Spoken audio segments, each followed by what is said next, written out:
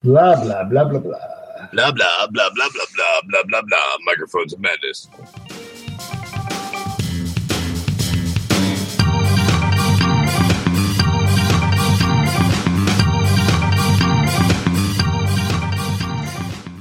Hey, everybody, it's Microphones of Madness.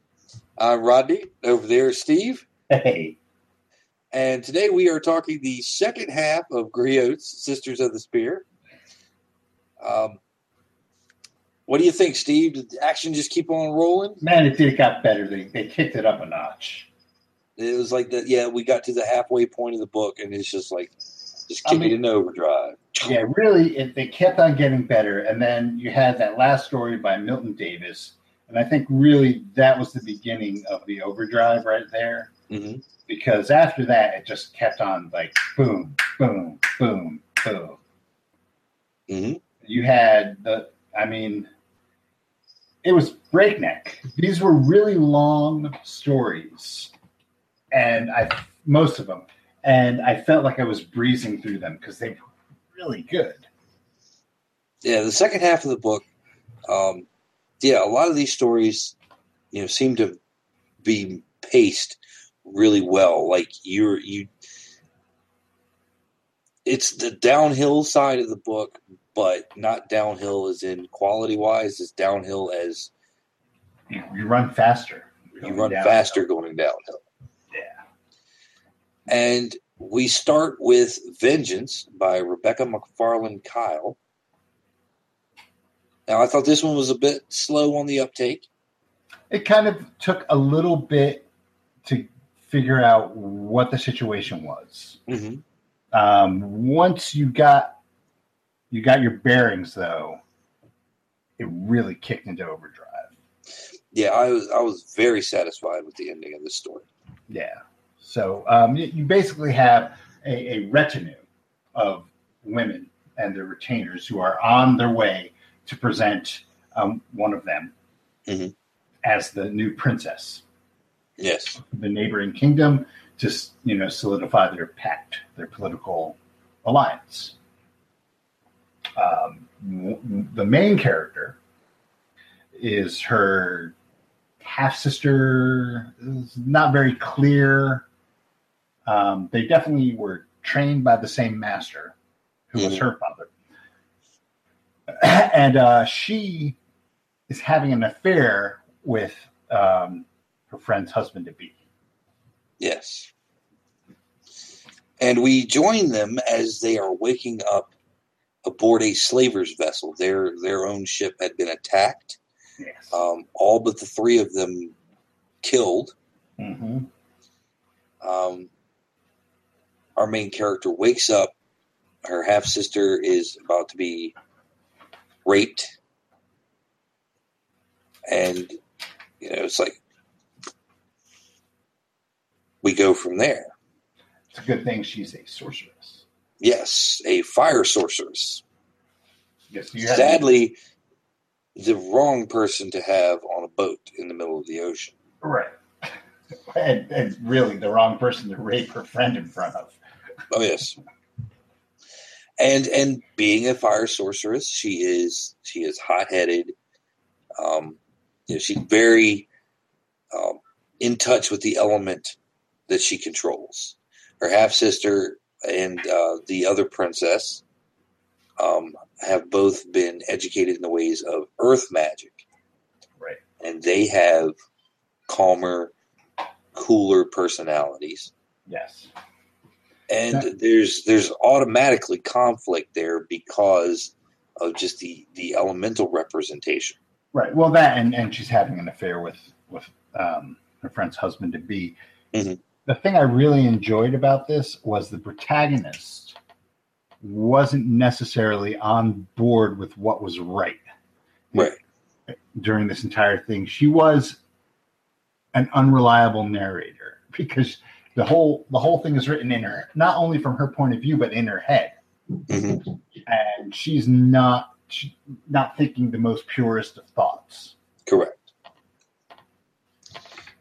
And there are some political intrigues. It turns out that someone within the court hired the slavers. Yes. because they found a special set of coins that only 3 people have. Yeah, they The were king himself, the commemorative princess, coins for the wedding. and the prince. Yeah. And so through process of elimination, it is determined that the prince is the traitor. Which our protagonist can't have because she's in love with him. Yep, she's in love with him. And he would never do that to her. Right.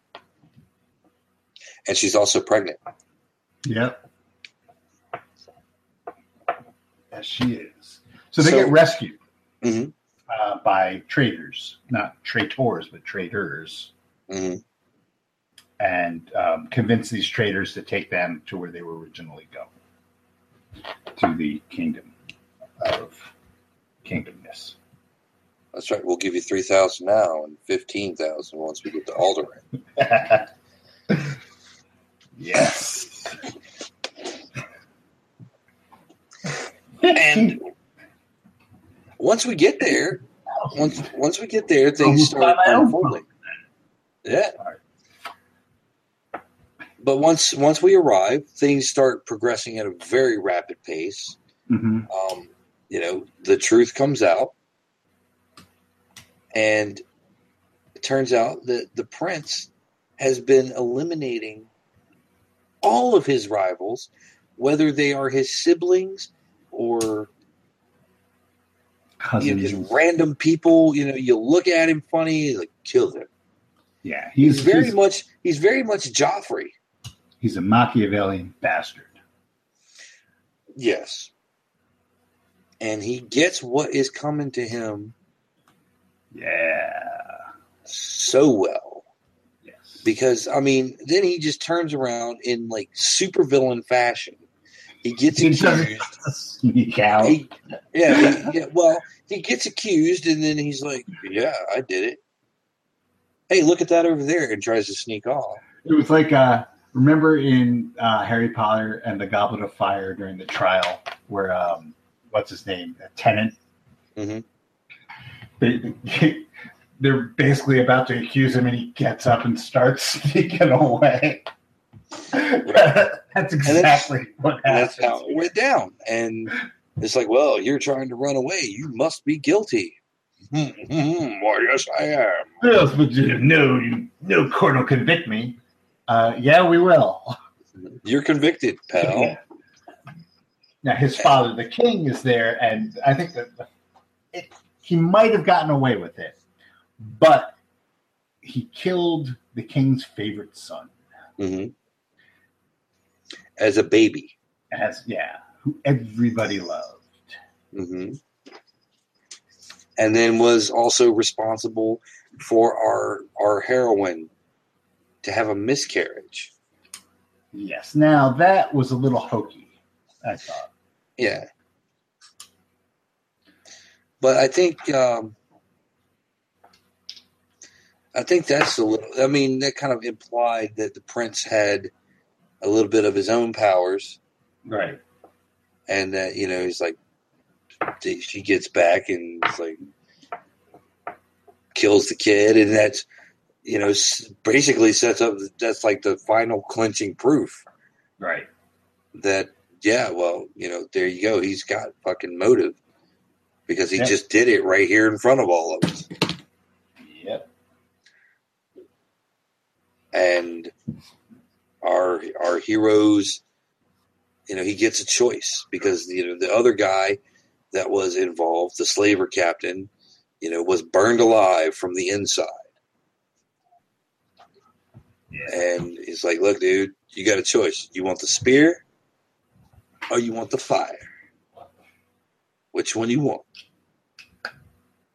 And he's like, well, I guess I'll take the spear. Very sensible. Because the guy who was going to administer the fire was our hero's father, whose grandchild you just killed. And he just like burned the man alive from the inside with white hot flames. Which he didn't, our main character, her fire manifests through her hands. She has to move her hands. He just like looked at the dude, and his inside started burning. Sparky, Sparky, Boom Man. Yes. But we get that one little bit of kind of cosmic retribution in that our fire witch is the one who gets to kill him. Right. Because his most recent action affected her directly. Right. And the most. Because he betrayed her more than anyone. Yeah. Well, a lot of these stories have that sense of balancing the scales. Mm-hmm. Not necessarily always in the direction of the protagonists. I'm looking at the night wife there. Mm-hmm. But you get there's a big sense of cosmic justice at work in a lot of these stories. Mm-hmm. Villains get their comeuppance. The heroes get their comeuppance because our heroes are not always heroes. Right. Now, the next story on the list is Death and Honor by Ronald T. Jones. This is an interesting story because it seems like it's another one of those slice of a much larger narrative type of stories. Mm-hmm.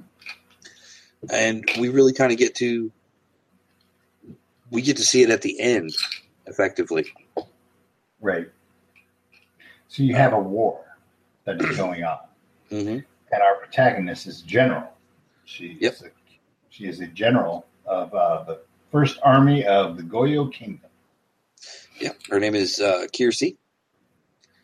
She is an outsider. She's from a different country altogether. Possibly the East. Yep. She came in. She was adopted by her now second in command, trained as a warrior because that's what she wanted to be. Right. And she comes from a society where women don't do these sorts of things. Now, when it opens up, the shit is about to go down in this war. That's right. Because the other side has gotten some demons mm-hmm. to fight on their side. And let me tell you, I know how that feels. Right. And they're preparing for the big climactic battle. Right. And at that point in time, she has this pendant that starts vibrating. She's got shit to do. And, she's being called to this location, and her guardian second in command is like, oh, look, dude, not right now. This is too big. This is too important. Right. And she kind of says, when this is it, I have to do it. Right. I have to do it. I have to do it alone. It's this big onus that's on her. Right. So she leaves her instructions, she leaves her battle plan, and she leaves specific orders. Do not follow me. Mm-hmm. Where I'm going, you cannot follow. That's right. She's traveling along. And the necklace is guiding her. She finally comes to this burned out ruin. And she's confronted by a quartet of riders. Yes. And her necklace is really thrumming. And she has a spectacular battle. It's a knockdown, drag out. Might be the best battle in the book. Mm-hmm. It's a good, I would say, third to quarter of the story, or quarter to third of the story, is this battle sequence.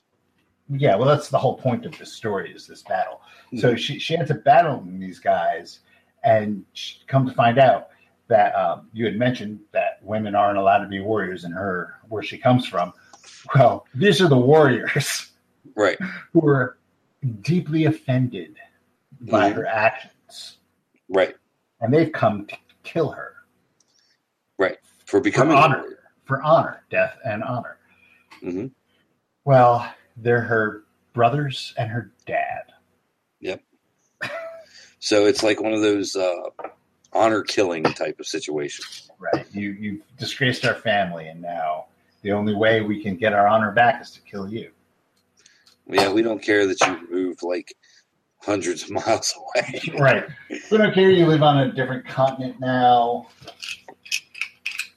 And we don't care how good you are at what you do. Mm-hmm. Because she is general of an army. Yep. But yeah, it doesn't matter. You wanted to be a warrior in our society, and our society does not do that. So yeah, your ass is toast. Yes. Meanwhile, while she makes her way through her 2 non-magically trained brothers. Yep, she makes short work of them. Fairly easy. She then must fight her brother, who is trained in magic as well as combat. Now, it is said that for all this talk of honor that her family is saying, mm-hmm. they fight her like a bunch of punks. Oh, yeah. They do not extend to her the honor that they claim because she has no honor. Right. But they fight her like punks. They gang up on her. They cheat. Yep. They do. Yeah, she ends up fighting, killing and figuring out a way to defeat her magic using brother. Mm-hmm. And then she must fight her father, who apparently is supremely badass. The real deal. Right. Her father's basically evil Yoda. Right. And as they're fighting, the battle has attracted the attention of the monsters. Yes. And so Kiersey and her father are attacked by the monsters, so they have to fight off the monsters. And they realize that the horror of the scene that they're fighting in, this burnt out ruin with bodies strewn around, is because of the monsters. They had attacked this village prior to this battle sequence. Right. So they fight the monsters together because they have to. It's like, hey, this is a family discussion. Right. And she uses that to her advantage. Mm-hmm.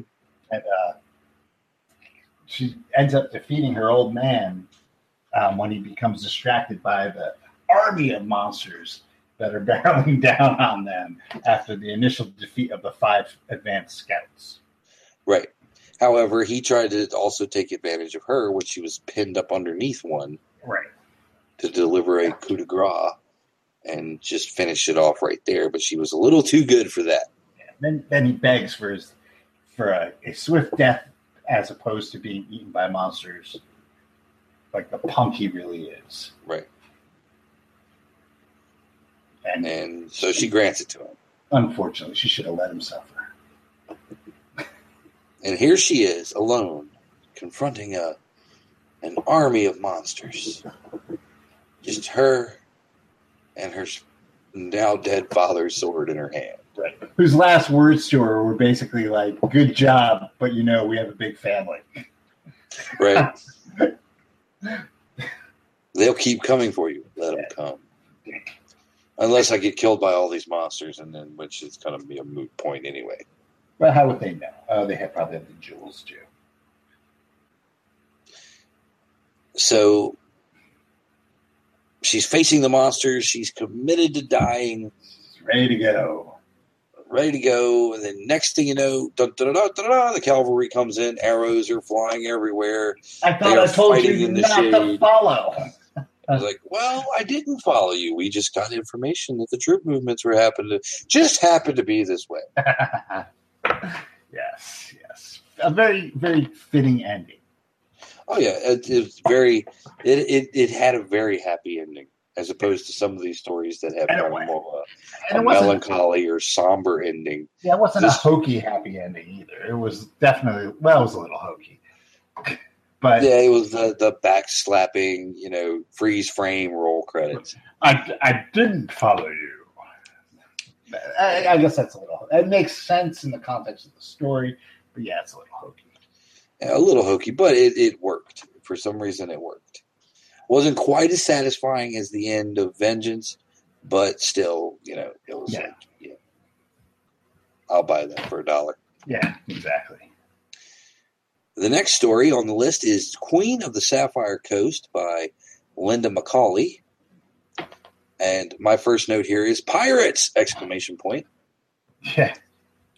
Mine is pulp adventure at its finest. Oh yes, this is a classic example of pulp and even weird fiction. Oh yeah. You have a crumbling lost city with a mysterious treasure. Mm-hmm.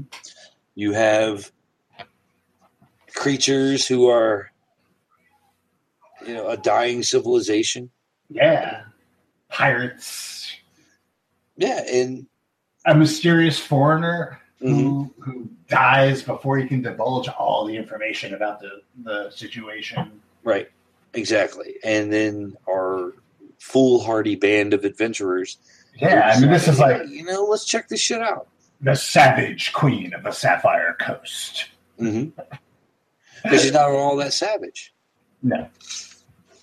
I mean, it's got like that. It's got that, like, savage quality to it, Right. Mm-hmm. It does. It's very much... It has a kind of a phantom kind of feel to it. Yeah. What we have a pirate queen. Her name is Kayla. She, came from a country. She was captured by slaves. She managed to escape and pretty much dedicated the rest of her life to making life absolutely miserable for these slavers. Right. And apparently it's one of these countries, the slavers come from a country where anybody from that country is a fucking slaver. Yeah, like the United States. Yeah, kind of.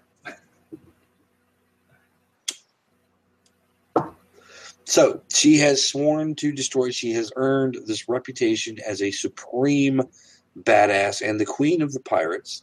Right. For, her personal vendetta and war against these slavers. So they come on this island that is rumored to have cannibal activity. Yeah, because there are cannibals all up and down this archipelago. Thank you.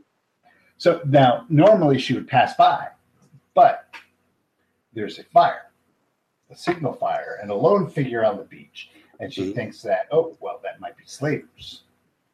And then they go, wait a minute, that's a white dude. Interesting. And then they go, wait a minute, it's a white dude on a crutch. So they go to check it out.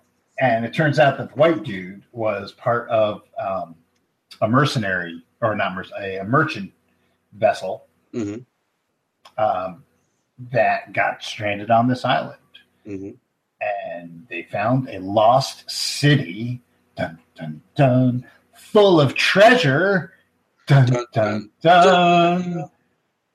But I'm the only one who made it out.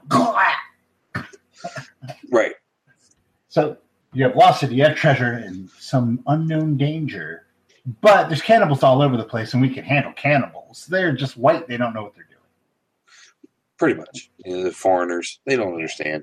Yeah, so that's how this pans out. So they decide, let's go get this fucking treasure. Yep, go get some of the guys. Tell them to strap up, and we'll take a quick look-see and see what's going on. I don't know. I got a bad feeling about this. It's like, hey, it's a fucking ruin in a jungle. What's the problem? Trust me. It's me. And so we go into the jungle with our 14 men. And yeah, they come in and they are looking around. They're discovering, that this is, the ruins of a city that was, founded by the serpent people who were exiled from the continent long ago. Right. They see a big statue of a serpent person who could be a serpent person goddess. It was a woman, or a serpent person royalty, or who knows? Right. The serpent people were exterminated eons ago. Mm-hmm. And then all hell breaks loose. Yes. at first there's no treasure. But then they see little baubles lying around randomly. Mm-hmm. But not, now, when I say baubles, I mean like baubles that are worth a lot. Right. Gold and pearls and tons of precious stones. I mean, it's a treasure. Mm-hmm. But it's not treasure. It's jewelry. Yeah. Worn by the serpent people who have the abilities. I kind of imagined it as being like, the Predator. Yeah, that's kind of how I figured it would be. They blend in. They blend. They blend in with the environment. So, you have this struggle against an opponent you really can't see. They become visible once they die. One by one, they start to kill the pirates. Yep. And by the time we get to the grand climax, we are at 2, our hero and her boyfriend, her second in command, and they are pinned on this altar or pedestal that once held the statue of the serpent person, goddess, or royalty. Right. So then she tries a little bit of fast talk. Mm-hmm. And you come to find out that these are the last remnants of the serpent people. Mm-hmm. And there's not a lot of them, and they can't breed anymore. So, this is it. The entire tribe is all female. And they just want to be left alone. Mm-hmm. And she says, well, we're not going to tell anybody. Right. Famous last words. Well, yeah, maybe, but we can't really. What proof do we have that you're not going to tell anybody? Mm-hmm. So they're at a standoff. Right. And more men from the boat have come in. More men show up to be slaughtered. Now, this is how she proves it. They come in to, we were worried about you. And she says, well, we looked around. There's nothing here. Let's just go. Oh, what about all these dead guys? Cannibals. Yeah, cannibals. And that's the proof. She didn't tell her men. Mm-hmm. And the serpent people are left in peace. Yes. And that's what made it the great old-fashioned pulp story that it was. I mean, yeah, you get like this pirate victory, mm-hmm. Where the end sum is really 0, mm-hmm. which is how those classic pulp stories always end. Yes. Nothing to show for your adventure. Nothing to show for your adventure but the experience points. Yes. And I'm sure you get a lot of experience points for fighting lizard people. And so we go from the classic pulp adventure to cosmic horror. Yeah. With Ghost Marriage by P. Djeli Clark. Yeah. We open in a wasteland. Our heroine is being attacked by slavers. It's always slavers. When things look their grimmest, something comes along and just like obliterates the slavers. Mm-hmm. And it turns out it's her ghost, the spirit of her dead husband. Yes.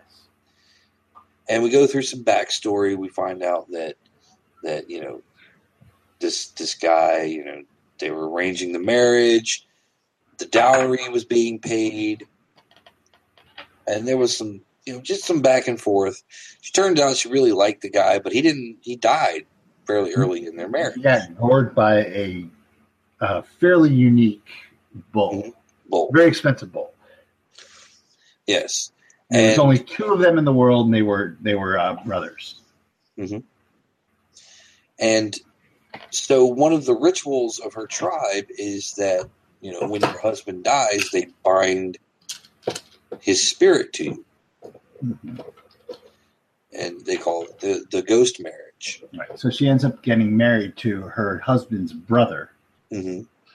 as the physical marriage, but she is bound spiritually to her dead husband. Correct. However, bad things start happening around her brother. Her dead husband turns into a serial killer. Right. Effectively just starts killing anyone associated with her remarrying. Yes. And she becomes an outcast. And she has to flee. And she has to flee because just the more she hangs around, the more people end up dying. Right. So it was either her or them. And so they said her. Right. Her mother-in-law basically got her out. Yeah, it says, here's some food, here's some water, go home. Go find the weird woman who could cure you of this. Mm-hmm. So she goes on a quest to find the weird woman who can unbind her, or at least tell her why her husband has gone completely psycho. Right.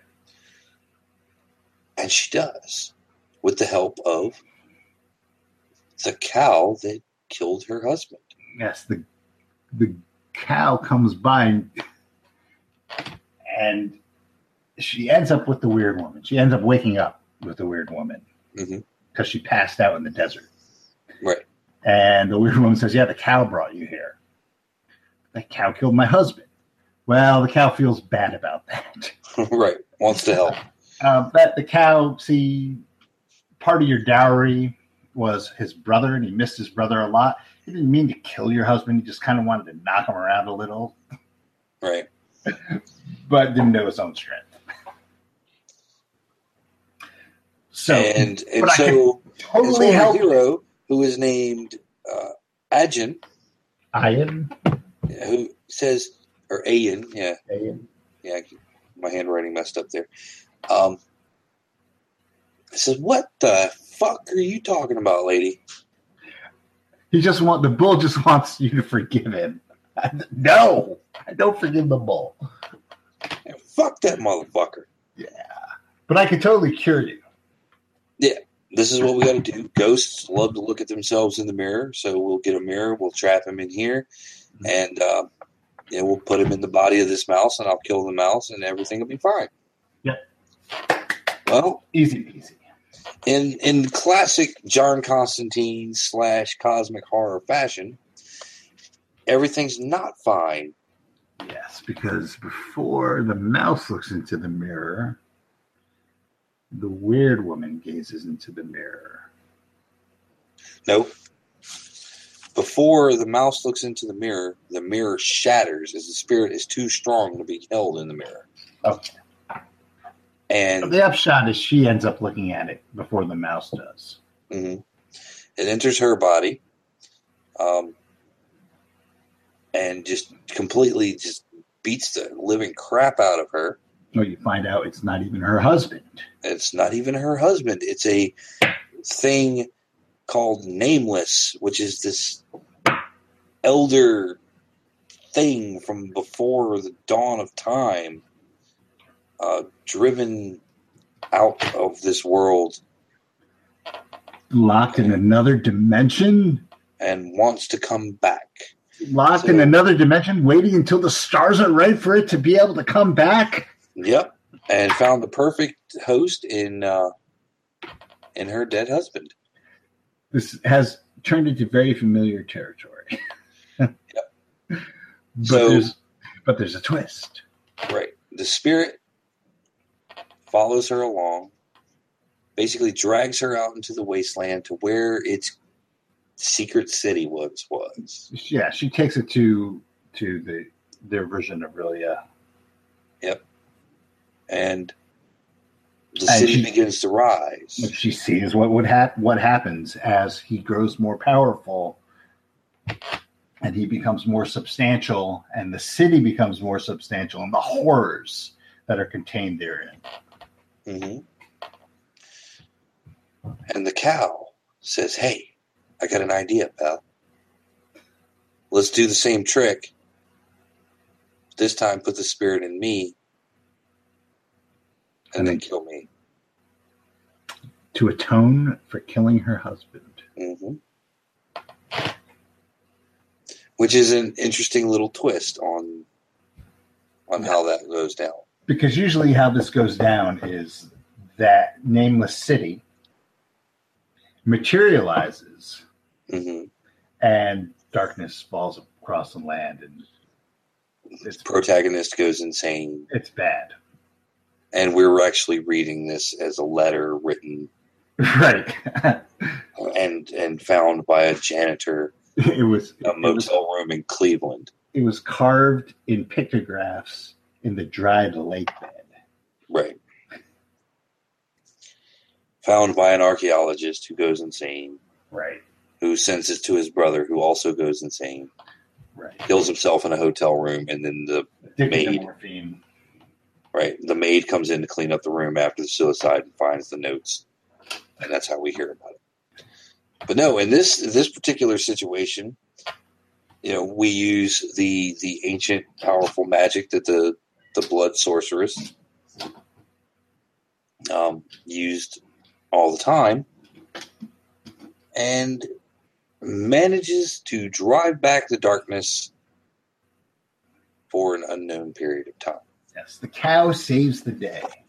The cow saves the day. So it's a story of sacrifice and tentacle creatures. Well, there were no tentacles. No, but still. You knew there were tentacles there, though. Mm-hmm. They were implied tentacles. Implied tentacles. Still, it was very well done. Yes, it was a very good story. It was a nice twist on a familiar theme. Mm-hmm. It was. Next up on the list is Raiders of the Sky by Cynthia Ward. This is really interesting because it also has that kind of cosmic horror sense of strange city that is a portent of doom rises and starts heading toward the civilized lands. Right. But there's a twist because our narrator's sister, who is the war chief of the village, says, "No, we're not just going to sit here and wait for the world to end. We're gonna fight. We're gonna go and we're gonna parlay and we're gonna give it some cows and stuff." So they get on the boat, they go out into the ocean, and they have a parlay with the residents who are winged men in trilbies. Yeah. And they make this outrageous, demand of tribute. They want 1,000 pounds of gold, 1,000 barrels of water, 1,000 women, 1,000 barrels of olive oil. Yeah, it's everything's 1,000. I want you. Right. The prince of the flying men tells the war chiefs, and you, baby, you, me, all you, olive oil. Mm-hmm. Flying Island. Some Isaac Hayes. And that's what it'll take to leave your people alone. So she said, yeah. Yeah, that's cool. And her brother's like, what, are you fucking insane? Fight him. You're going to fight him. It's like, why don't you go to the fort where our little sister is staying and just leave this to me. I know what I'm doing. Nothing happens to her. Right. And it turns out that all of the war chief's plan is this clever of offering the tribute is this clever ruse to fucking take over the entire flying island. Right. Now, a little backstory. Mm-hmm. The protagonists come from a civilization that is a decayed remnant of a much greater civilization that had collapsed. Correct. And the sorcerers of this older, greater civilization were powerful, and they had powerful talismans to focus their sorcery. But there hasn't been any talismans like this since the fall of the previous civilization. So any sorcery has just been weak. Parlor tricks at best. Yes. Well, she reasons that the city itself, this floating city, is just one big talisman. And if she can get a sorcerer close enough to it, they can do something. Mm-hmm. Her little sister is a sorcerer. Yes. They don't tell the brother this. No, because the brother is a merchant. He's a merchant. He's not a warrior.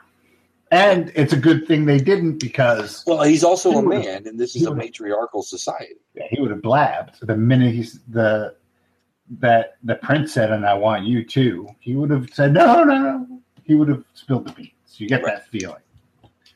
Right. That he would have cracked. Yeah. And so the sisters take over the island.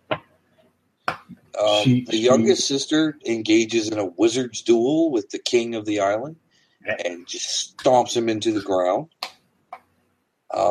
Immediately, all of the winged men just stop what they're doing and say, "You're the queen." Yeah, it's definitely very flying monkey-ish. Mm-hmm. The end of The Wizard of Oz. You killed her. Hail, Dorothy! And so they run to where it is to find the biggest sister, Amala, and she's there. She's holding the still dripping head of the prince. You knew that was happening. Yeah, because she's like, but she's also pregnant, and they're like, "Look, this is a great opportunity to discover the world." To understand the mysteries of this civilization, and it becomes a quest of conquest to a quest of knowledge. Well, I think she also wants to bring their civilization back to its former glory. Mm-hmm. That is implied conquest. Right. Now they have the ultimate weapon, and they can build their civilization back up to where it once was. Mm-hmm. I really like the way this one worked out too. I mean, this is like 3, classic old school pulp stories. Yep. Right back to back. And then we are follow up with some new school pulp story is Brood by Balagon Ojitade. A friend of the show. And and this is another cosmic horror. Yeah. And Ojitade really does horror very well. Mm-hmm. We read Beneath the Shining Jewel, and that was great. And he has a very good way of blending suspense and action. Yes.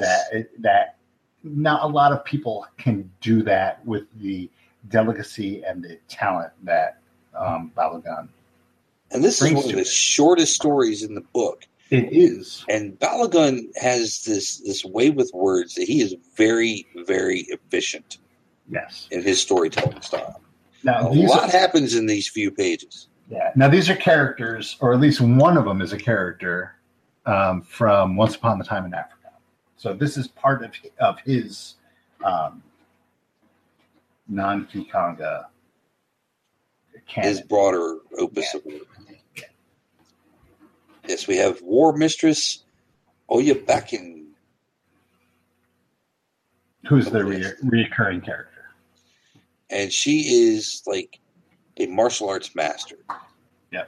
Which is funny because so is Balagon Ojitade. Yes.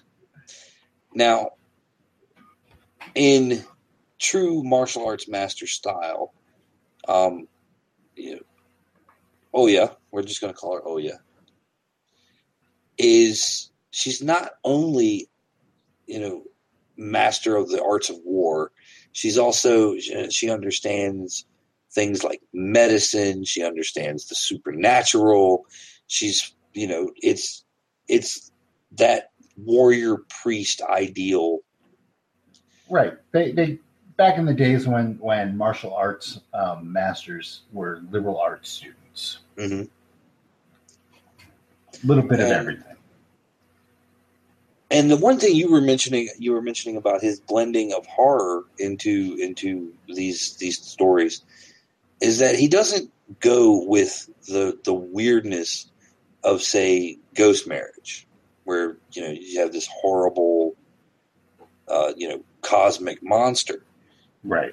Bala Gun takes the some of the basic horror tropes. Beneath the Shining Jewel was a twist on zombies. Right. This one has almost a Rosemary's Baby, Damien the Omen kind of feel to it. Right. It's very personal horror as opposed to that. Right. But but the thing is, though, how it all pans out, it's definitely cosmic horror. Mm-hmm. But it's more of a personal take on it than you get with something like what you're normally used to with cosmic horror. There's that indifference isn't necessarily there because you see how something affects individuals instead of great swaths of people. Right. And, Oya's solution to the possession of the queen, a demon or evil spirit has, taken possession of the child in her womb. Technically, I think she was a king. Oh, king. I'm sorry. Yeah. She was the king. So Oya's answer to the situation is to trip balls, go into the spirit world, and kick this thing's ass. It is the most direct way of dealing with it that you hear. So it's very, very Doctor Strange kind of situation going on. So she does. She goes in to the spirit world. She finds, the spirit of the new baby, who is an old man in the spirit world. You have to die in the spirit world to be reborn. And she confronts the demon and kicks its ass. But the encounter itself is very brief. But not only does very she kick intense. Its ass, not only does she kick its ass, but she has to, convince the old man / baby of what's really going on. So yes, she has to feed it within an inch of its supernatural life, but she also has to win the battle on a intellectual level. Yeah, on an intellectual level as well. Mm-hmm. And she does. Yeah. And so Oya wakes up victorious, and she's getting ready to go, and the king stops her and says, "Wait, there's one more thing you have to do." Whoa, what's that? My water just broke. You got to help me get to it. It's a coming. And that also shows Bala Gun's other talent is writing comedy. Yeah, he definitely has a knack for that. Because Oya herself is a smart alecky character. Yeah. And, to have this story that is effectively a horror story end on this lighter note where the king says, you got to help me have this baby. And you almost get that sense that, at that point in time, this like the entire cast that's in the room kind of looks back at the camera and, you get that kind of fourth wall breaking moment. Right. Roll credits. Mm-hmm. But yeah, I really enjoyed how this one actually ended on a joke.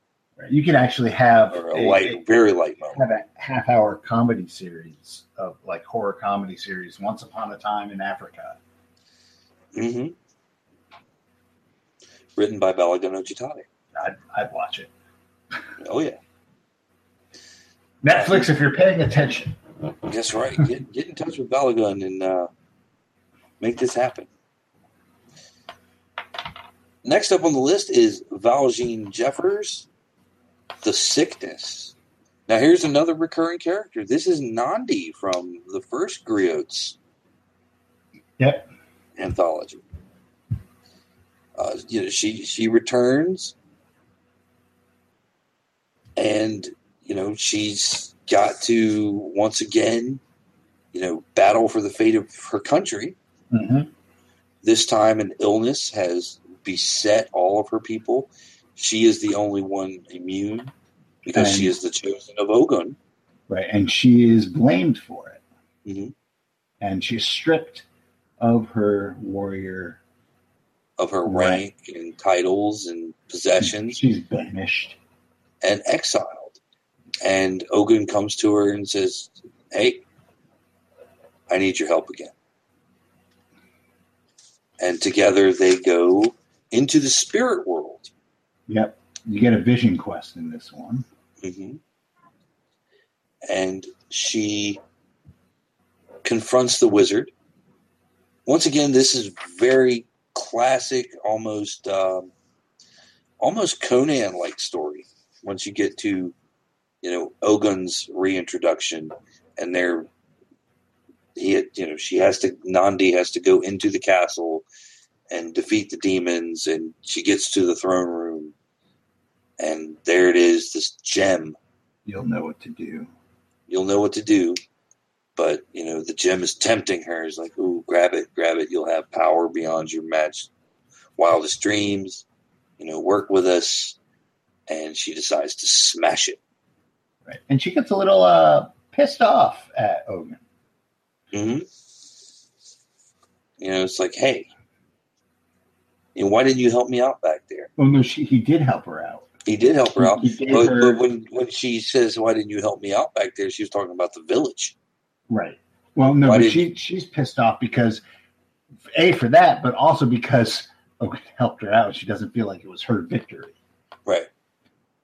It's like, well, I didn't do anything. It was always your choice to make, Yeah.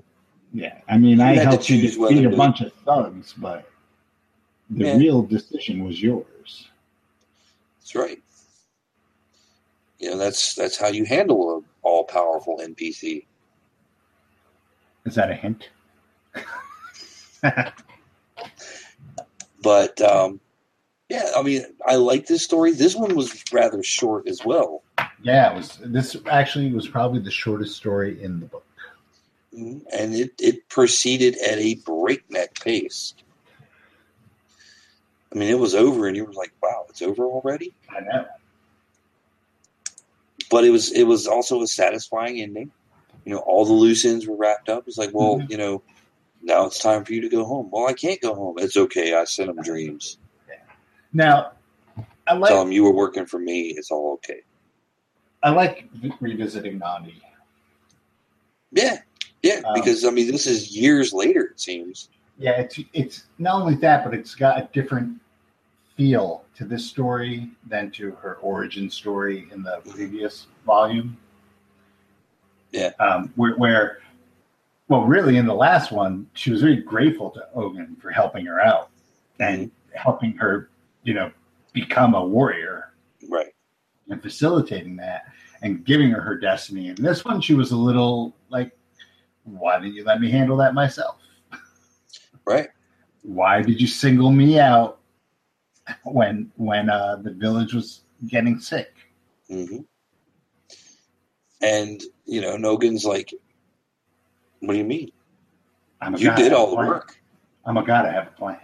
I have a plan. And you're part of that plan, Nandi. Just remember that. Yeah. So, it was great seeing Nandi again. And hopefully there's a third Griots book or perhaps a full-length Nandi novel. Or a Nandi anthology. That would be nice. Yeah. We'd like to see more Nandi. Yeah. So, batting cleanup here. Right at the end, man. We have Kapandu, a Dosoye story by Charles Saunders. Charles Saunders is the undisputed king. He is the fucking Jack Kirby of Sword and Soul, of this whole, beyond that, of Sword and Sorcery. I mean, the man's a fucking genius. Sorry if I sound a little. I mean, just it's a pleasure reading these stories. Mm-hmm. And this is the last story in the book. You start the story at a very sad moment. Dostoevsky's, partner in crime, her trusty steed, the war bull. What is it? Gabot dies, and Dostoevsky is a recurring character for Saunders. And it's one of those moments that you never want one of the supporting cast to die. You don't want to see the death of the sidekick, right?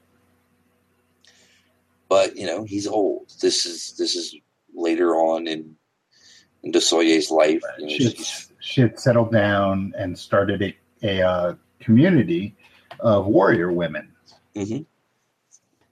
The free ones, and. Yeah, so, Gabot dies, and it's like, look, sorry, no time to mourn. We got bigger problems. Right, because they're being attacked by a band of mercenaries who have been hired by a mysterious cult to take the women alive. Yep. And they have a mercenary. They have a wizard. And, and most of the story is that battle, the moments leading up to the battle and the battle itself. And the ins and outs of the thought process of the battle. It's not just a battle. And it's one thing that Saunders does really, really well when he's in an action scene is he gets you into the mind of the protagonist. Oh yes, we flip back and forth between Dostoevsky and the mercenary leader, the mercenary captain, whose name is escaping me because I didn't write it down. Right, Muhalu, and we flip back and forth between what's going on in Muhalu's mind, what's going on in Dostoevsky's mind, and. The two of them are very similar. They're strategists. They're strategists. They are, both accomplished warriors. They are equals about to meet on the field of battle. Right. And, the mercenaries failing is that they have to take them alive. Right. The only way we're going to, he's thinking the only way we're going to win is we have to kill them. We can't fight these people, and take them alive. We have to kill them. Well, because Dostoevsky realizes this fairly early on in the battle. That they're trying to take them alive. And that they don't have that restriction. Mm-hmm. Now, they have some powerful sorcery. On both sides. Well, mainly on the mercenary side, because early on they took out the free one's main sorcerer. Food, yeah. They took her out. Right. Well, no, they took out their food supply with sorcery, but they also took out their sorcerer. I forgot her name. Right, that was the first thing they did. Was she had put a shield around the village or whatever you want to call it. Mm-hmm. And he came in with like this spell that bound her in tendrils and started to choke the life out of her. Right. And he still had. It took a lot out of him, but he still had. They had the enchanted nets. Mm-hmm. They had a lot going on their side. I mean, so I think in a fair fight, the free ones in Dostoevsky would have just creamed him. Like in a straight up fight, but because of the various enchantments by the sorcerers, you get it evened out. That really is one of the problems is when you have these larger than life, jack of all trades, fantastic characters like Immaru, Dostoevsky, Conan. you have, they're so good that you either have ridiculously powerful villains for them to fight, or you have to make situations where they are at a disadvantage. Yes. Sorcery, having to capture them alive, there's different techniques, and Saunders does a really good job with that. Yes, he does. Yes, because he does. Both of his main characters are like superhuman. Mm-hmm. Now, we also get a third perspective, and it is the surprise of the story. It's a mysterious, unknown entity. Right, who is coming. And, you get this action sequence, and then in italics, he had to get there in time. He had to get there. And like just in the nick of time, this character arrives, and it is a war bull. Turns out to be the son of Gabo and a spirit. There's some weird hanky-panky. Right, that references previous material. Yeah. But explained well enough that you don't necessarily have to have read the previous material. Right. It's there for the old heads who want that fan service. And it is explained well enough and not dwelt upon for people who are unfamiliar with the backstory. Right. It's a way to replace the character and effectively upgrade the character as well. Right. And right in the nick of time, the character arrives, and this is the titular Capendu. Who proceeds to just wade through the mercenaries with no quarter. Mm-hmm. And the free ones were bolstered by his sudden appearance. Right. Because that's part of the legend, is that Dosoye and Gabo were a team. Right. The devil woman and the devil beast. Right. And that together they just like decimate. Right. Especially at this point, the mercenaries realized that they weren't taking these people alive, these women alive, unless Dosoye was dead. Their main prize couldn't be captured alive, so they had to kill her. Mm-hmm. And that's where we were when Capendu shows up. Right. And she's on the verge of death herself. Yep. Desperate. She fell from her horse. Her lieutenant also fell from her horse and was crushed in the process. Mm-hmm. And the horse is reared up, and it's about to drive its hooves down on top of her. And Capendu arrives and spills the intestines of the horse. Yes. How dare you ride a horse when you have a bull? Yep. And there we are. And it is. And once again, this is kind of one of those. Anytime you have a large battle, you have that kind of Pyrrhic victory where, yes, we're victorious. We shall remain free, sisters. But now they know where we are, and they're all a bunch of jealous assholes, so we have to move. So we have to bury our dead and move. Yeah. And so it's kind of bittersweet ending. Mm-hmm. But I thought this was a fantastic way to close out the book. Oh, yeah. Just the energy of that story, the energy of Saunders' writing. I'm waiting on Griot's 3. Griot's 3. Yep. So that was Curly's Gold. So that was Griot's Sisters of the Spear. Fantastic book. Yeah. You can get it from MV Media. Yep. You can get it. You can get digital copies through iTunes, through Amazon. You can get physical and digital copies from MV Media, which is what you want to do. Because that's right. Like we always say, you want to have a physical copy of this book. Yeah. You want it to be proud on your shelf. That's correct. Because, there's just something about physical copies. Mm-hmm. Yeah, digital versions are, they're cheaper because of what they are. Well, and they're convenient. And they're very convenient. You put them on your phone, you put them on your tablet, put them on your laptop, whatever. Whenever you have your electronic device, which for many, many people is pretty much all the time.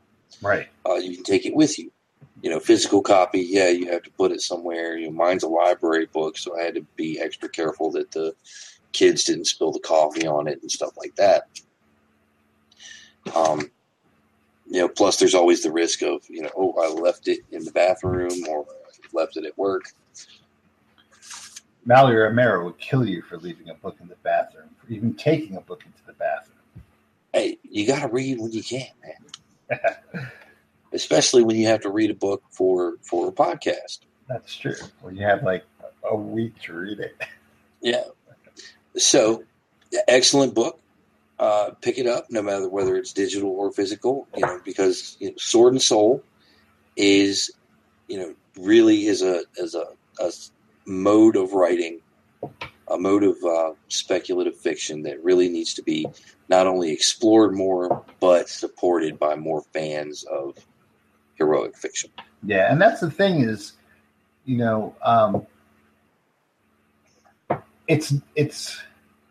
it's the next logical step for this genre, because it takes out that inherent just othering that traditionally happens in sword and sorcery. And we've talked about this, where none of these stories, yes, you have others, you have other nations, you have other you have demons, you have a lot of others, but none of them are belittling. Right. And you have a rich tradition in sword and sorcery of having the other being a belittling character who leaves out vast swaths of readership who would get so much more out of reading it if it was a little bit more inclusive. And I'm not saying that you have to sit around in a drum circle and sing Kumbaya and love everybody, but you can be decent enough that where not all of your villains are Yellow Peril. Right. And that's like aside from being well written and interesting, that is the thing that Sword and Sorcery brings to this, is a sense of just human inclusiveness. Mm-hmm. It's sword and sorcery and fantasy that is more reflective of the world. Yeah. Yep. And with that, thanks for listening, and we'll catch you guys next time around. Yes, sir. Good night, everybody. Good night.